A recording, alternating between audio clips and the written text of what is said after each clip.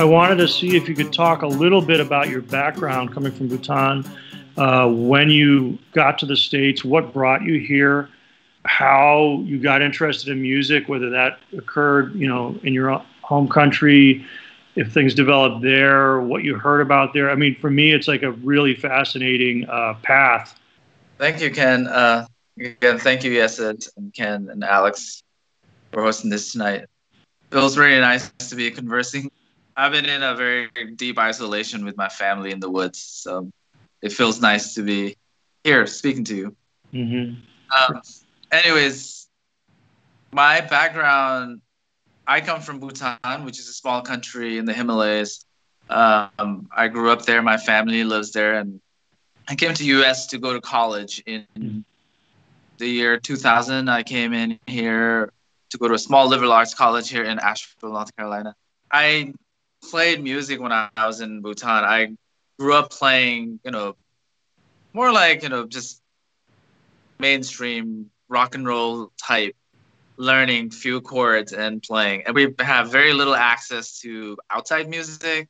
Late 90s, early 2000, it's still Bhutan. Bhutan's always been a kind of isolated country. So I started learning how to play guitar because my friends were playing. So I just learned basic, rock and roll, blues, and everything that I could find. And that was basically my background, like coming to US.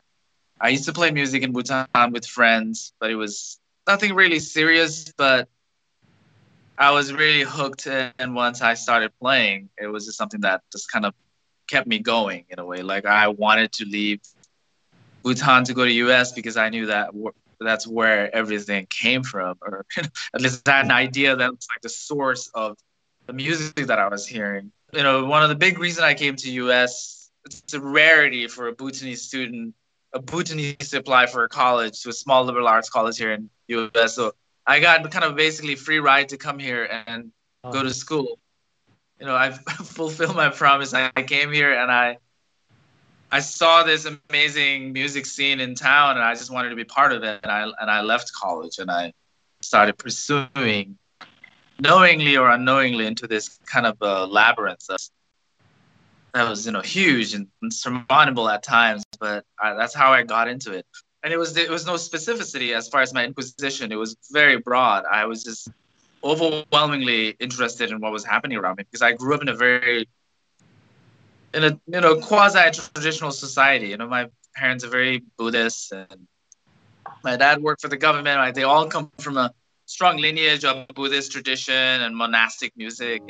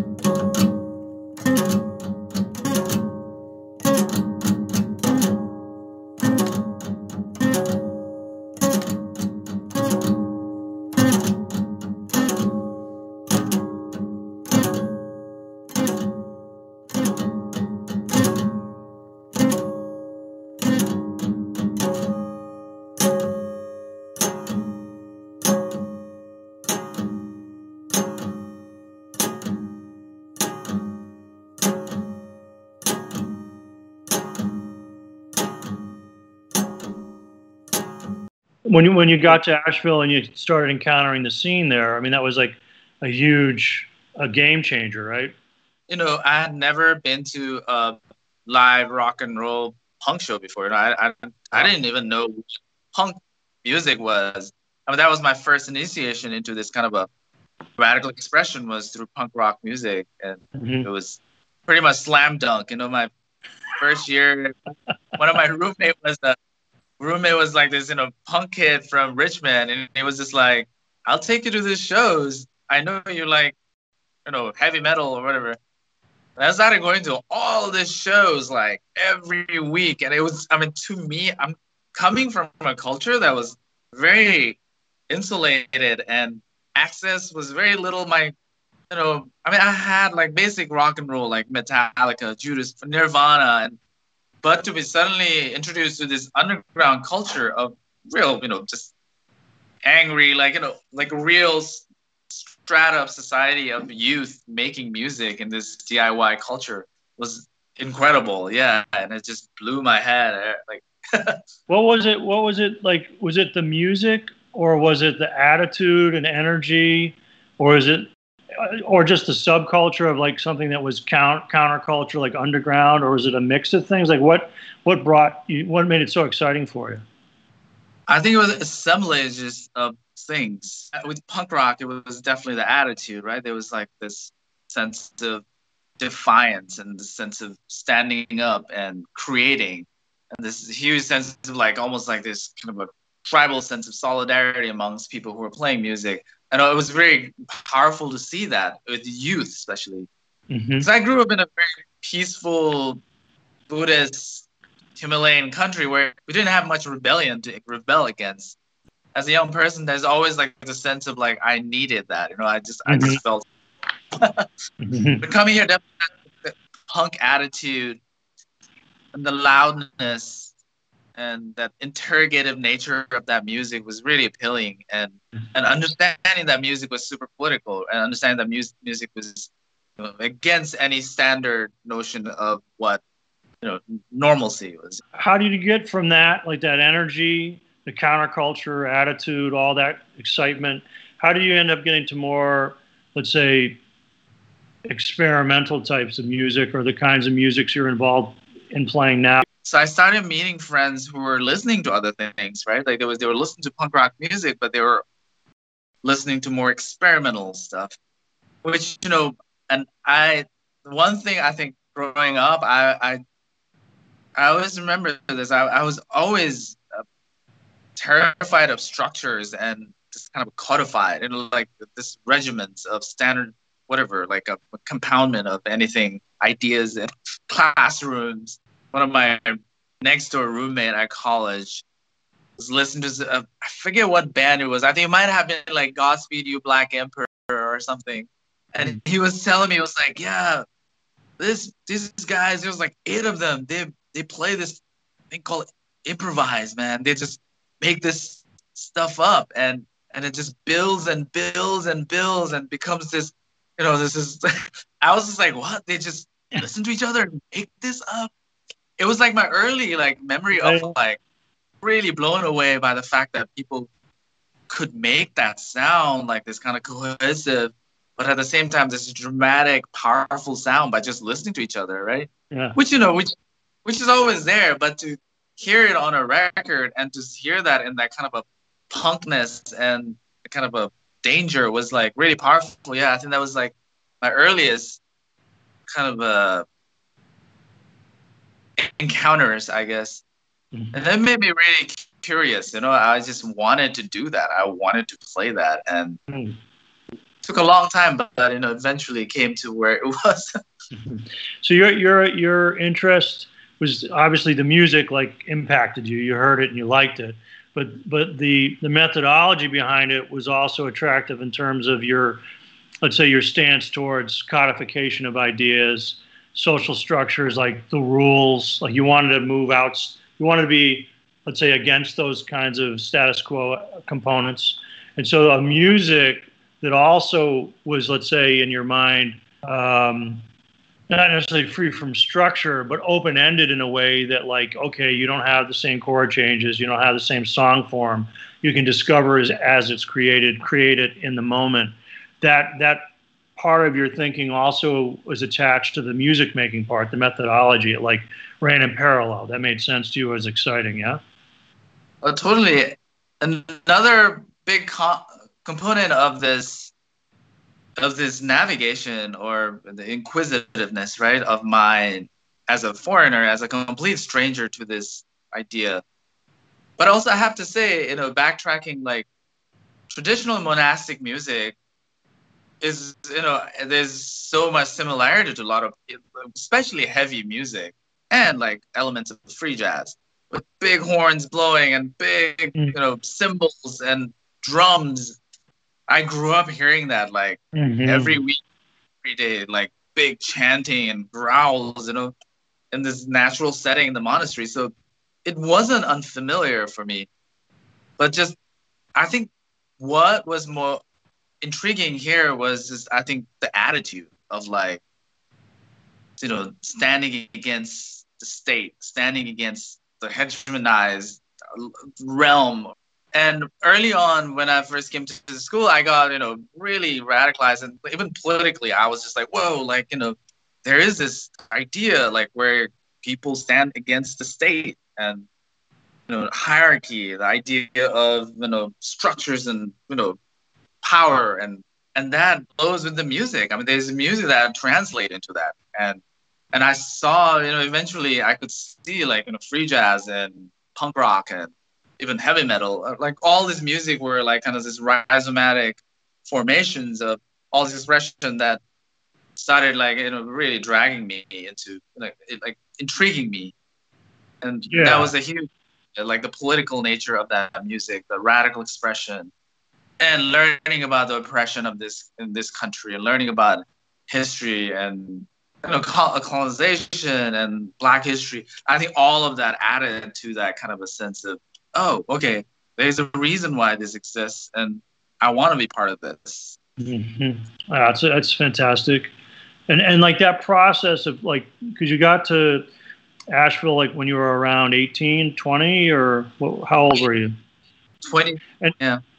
And then to get to the point where you started playing music that you're associated with now, how many years did that process take when you started doing more improvised music and more, let's say, experimental types of music? I mean, I think there was a clear point. I mean, I was really into punk rock and a lot of heavier music. And I remember, I think it was like I remember like specific points of a kind of a signifier where when I heard like John Zorn or something like that, I remember being like, whoa, what is this? Like, because it was like, they were navigating, that music was navigating into punk rock and kind of a heavy music scene. Mm-hmm. Yeah, the Naked City stuff in particular, yeah. Mm-hmm. Yeah, and Naked City, I think I remember hearing that and I was like, whoa, this is really interesting and cool. Then I think that slowly led into, that really didn't stick with me. It was then, it just opened me up. Like I heard about Mark Ribot, and I think I heard about just all these little things. I heard about Albert Eiler, and just little things started seeping in. And I think a big point of departure was when I first heard Derek Bailey's Standards. I think I found this. I found that used CD at a record store in town. It was in Maine. I found it at a record store. It was like $5 or something. Free jazz, I really was trying to grasp what that was, right? Like I mean, I'm not scholastic in that sense. I don't read music. Theory, like that tradition was, it's a huge tradition. It's intimidating for me as a person who's like completely coming from a non-idiomatic, non-formalized space. I remember asking experimental musician about like, where do guitar fit in? Like, do you know any free jazz guitar players? Like, just want to hear that because I just didn't really know where that was. And I think it took like 4 or 5 years after that, I found Derek Bailey because I'd heard his name through John Zorn or something like that. Mm-hmm.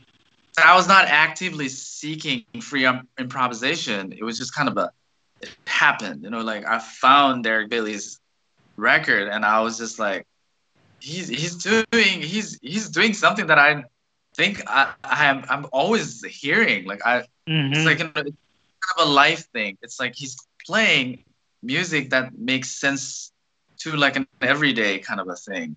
Like it's a sound that I heard. That kind of a feeling, I had when I first heard Standards, and it was just one of those more like clear, like humbling, like this beautiful kind of a feeling that I've ever felt. This music felt so bare and so open, and it was just there. It was just there, just breathing. That really transformed my. Literally turned me. You were about 26 years old or so at that time, roughly, like mid-20s? I think like late 20s. Okay. And after hearing that record and that like sort of like window opening up, the door being broken open, let's say, you start working more and more in that way. You're on your own, like in that kind of direction, let's say. So late 20s. So it was like something like that. Yeah, and it was just the idea of playing because I wasn't playing with anybody, and I was up in Maine because my partner was going through a school. She was going to a midwifery school up there, and I love playing punk rock music, but I was wanted to learn something new or whatever. It was just like this moment of like kind of a liminal period, and I heard this, and I was like, wow, like a solo guitar player. It just seems so interesting to be able to play this. So it just kind of opened this door up where I didn't want to play, but I was like interested. Like, what does that feel like to play this music that was just free?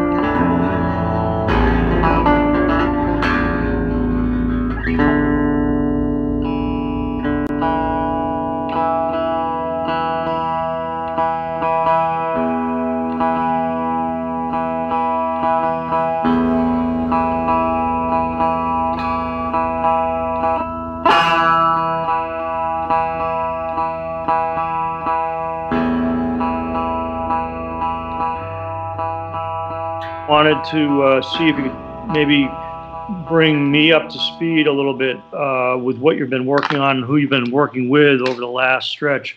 I first heard about you through Tyler Damon. Now it's several years ago, and he had talked about you, and unfortunately, I hadn't heard of you until he brought it up, so I was completely not in the loop on that. And then heard you play when you traveled to Chicago on one of many occasions, and was super knocked out getting to see you live. I know you play with a lot of other musicians in addition to Tyler, but can you talk a little bit about your relationship with him musically and otherwise, if his impact on what you've been developing? Yes, Tyler and I got together 3 or 4 years ago. Just via mutual friends, like Tim Barnes, I think, was our facilitator almost. Like he was like the connector.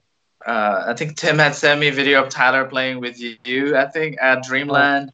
Oh, okay. And so Tyler and I connected through internet, and he was hosting a radio show. I think he was doing a radio show in Bloomington, and expressed interest in playing if I would come through Midwest or something like that. And that's pretty much how we connected. So I had this like short tour going to Chicago or something solo, and I asked Tyler if he wanted to come and play some music with me, and he came, and we played a couple of shows, and we had our first tape on Astral Spirits from that 3 shows we played. That's great. Tyler was,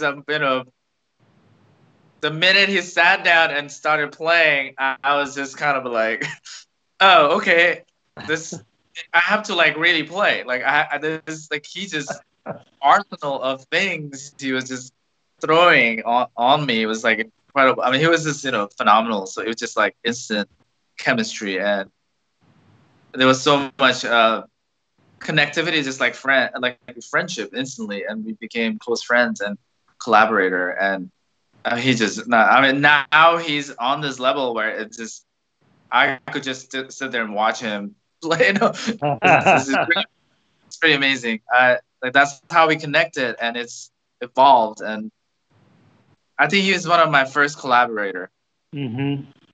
And when you, because you got the trio Kuzu with Dave Rempis and Tyler, correct? And okay, you've got this background of playing duo with Tyler. Can you describe a little bit how that's impacted, if it is, by Dave's presence as a saxophone player, how that alters the music, or how that alters maybe how you think about your interaction with Tyler, or if it's kind of grafted onto that duo music you developed. Yeah. So as soon as I started listening more and being more interested in more horn-oriented free jazz music, it was like one of I've always wanted to play with a saxophone player or some kind of horn player. And actually before Dave, the first person I started playing was Meta. I was in tour in Europe, and she was one of the first person that I actually played with a saxophone. And after that, we started doing stuff together. And Dave, I knew of Dave's music via your music and Dave's other project. And Dave was such a powerhouse musician that, the thought of playing with him was always like kind of intimidating. I was like, wow. But I remember he came through Asheville when he was doing his solo tour, and he had asked me if I wanted to collaborate with him for that show at Mothlight.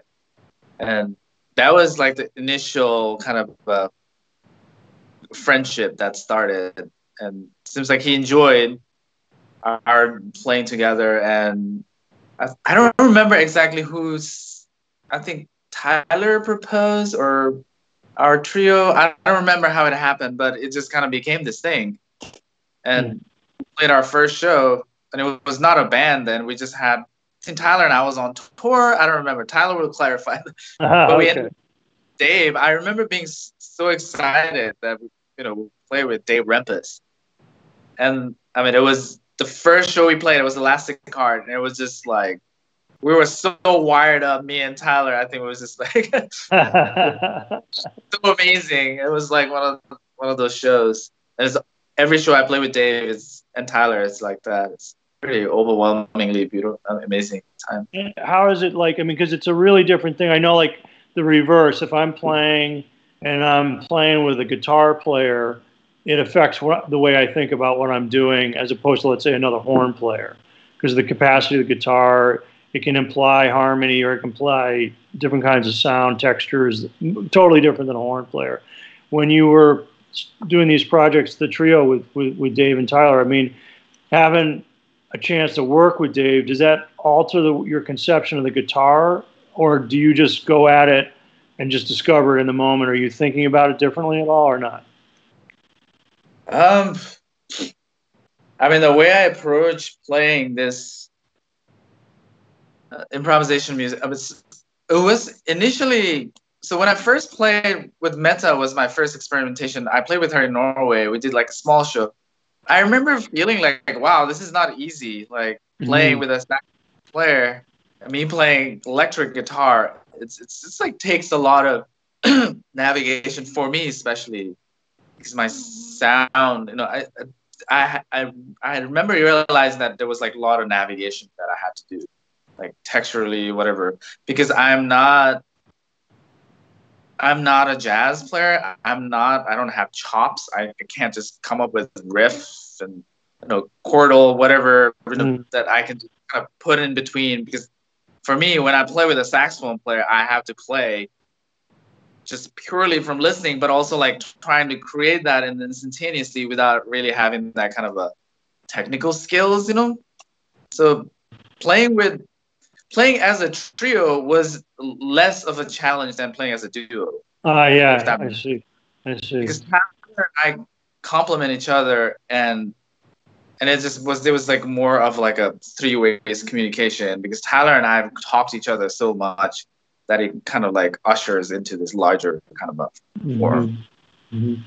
Can I just clarify something regarding the idea of technique? Because, if we just go to what we heard now on the acoustic guitar and what we're going to hear in a moment on the electric guitar, from my point of view, you have tons of technique.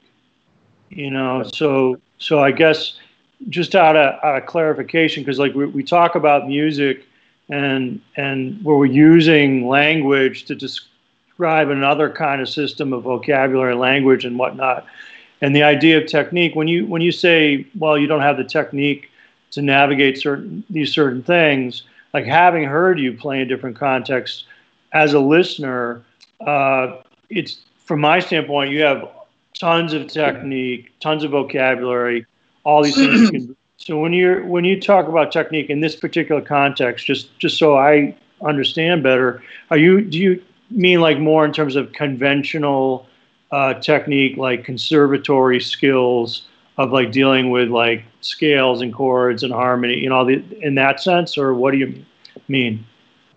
I think it means a lot of different things for me. I think the codified nature of Western music in itself, I am really not necessarily against it. It's just more like I see that as like this form of, through my prism, political prism or whatever, more like a radical prism, I see that as like more like this colonized form, right? Like I really don't need that. I never learned it, but I have forms of ideas, like rhizomes of these ideas that I can take.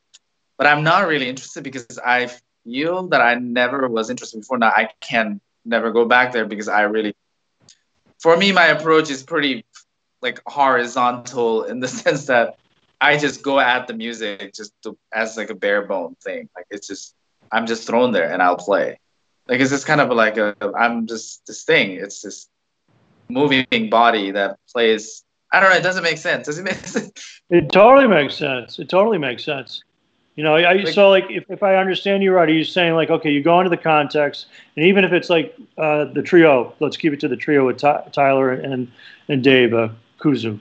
When you walk on stage, okay, you have this history with both of those musicians now as a group, because it is a group. It has its own character and quality, nature. Do you like walk into that, okay, clean slate, I'm going to discover this for whatever it is on this particular night? Or are you walking into that with, okay, I'm carrying like the experience, let's say you're on tour, I'm carrying a bit of like last night's memory, even if it's like some vapor in the back of your head or not. Is it like a clean slate deal? Like I know that with Paul Litton, when I work with him, it's a very, very rigorous approach of like you can't start from zero, but that you're really like, what is it going to be tonight? Like forget about what we did before. Try to get rid of all that and let's start as much as we can with like discovering purely whatever it is tonight. Or is it more like an ongoing process, continuing narrative from concert to concert if you're on tour? Like, or is it something else from that? I think the rationality of that approach, it's almost like I am really doing away with any rational. Like there's no, like I'm not taking any empirical sense of perspective.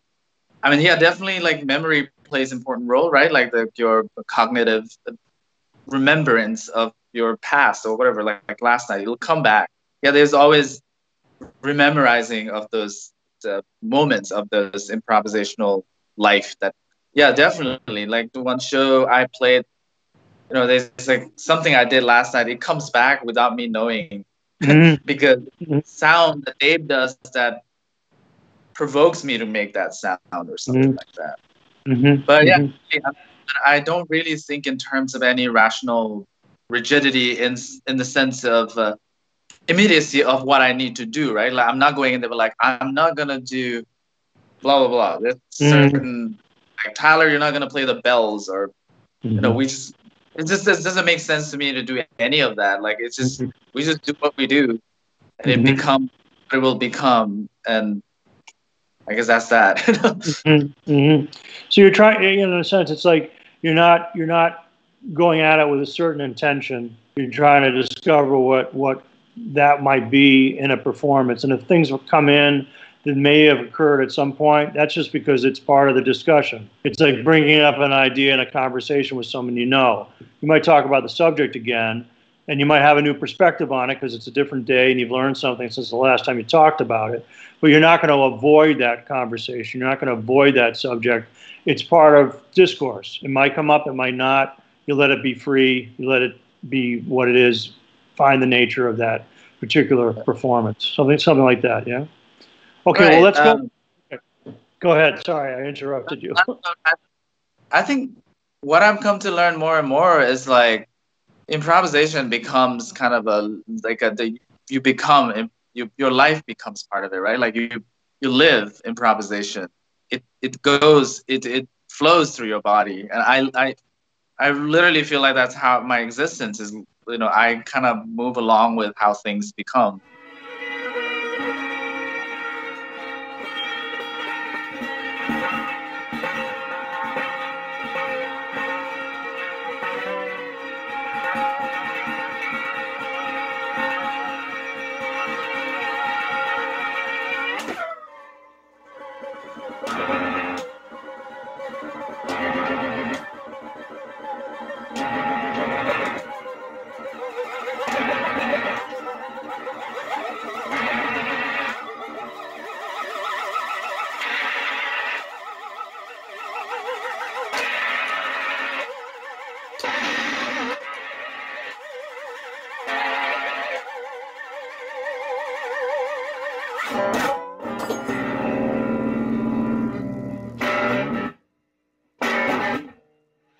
Maybe before we hear a last bit of music from you, you could talk a little bit about some other kinds of musicians that non-guitarists that you find interesting or inspiring. You know, they're outside the particular instrument you work with.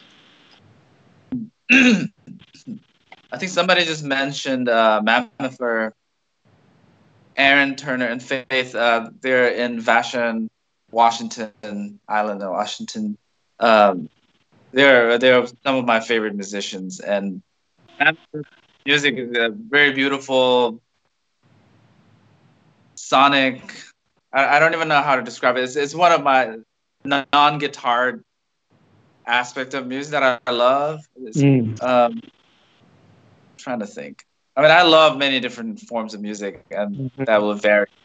You know, a lot of traditional music to vocal music from Africa to Asia.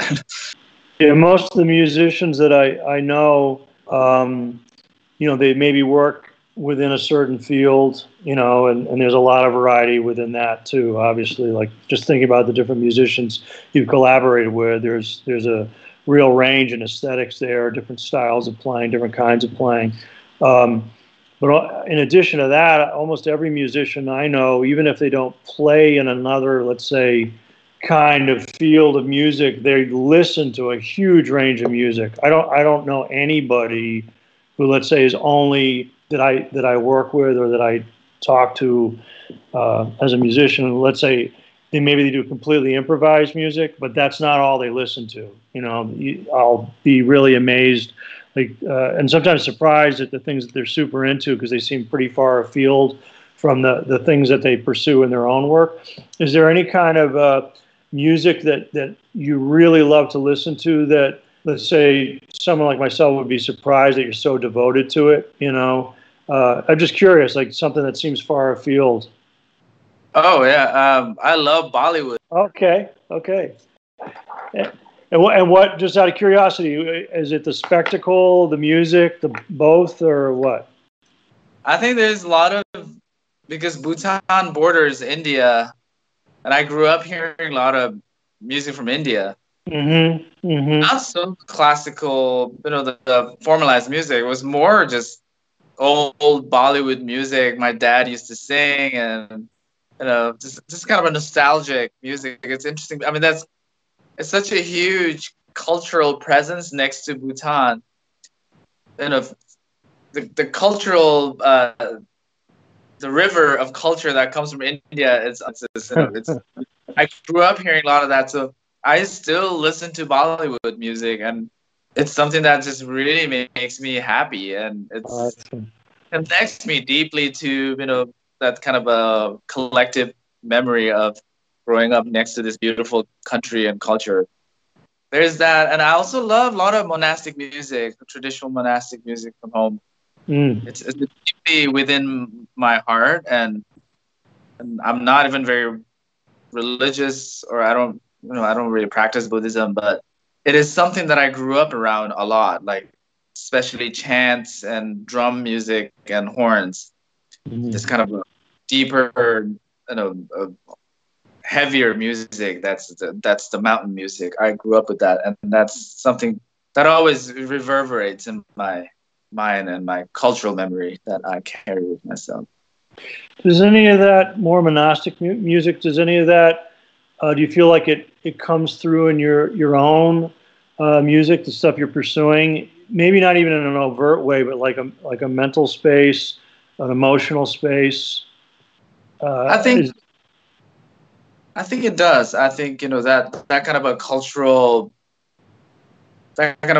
memory is so, when you grow up with that language and the food and the air and the color, it is deeply in my heart and soul. And Bhutan is my home, so it's kind of a rememorizing. It's always, I think, prevalent in that kind of a diasporic kind of a sense. Mm-hmm. So yes, it comes, but I don't think there's an intentionality, and I don't think I even would ever be able to recognize that in some ways.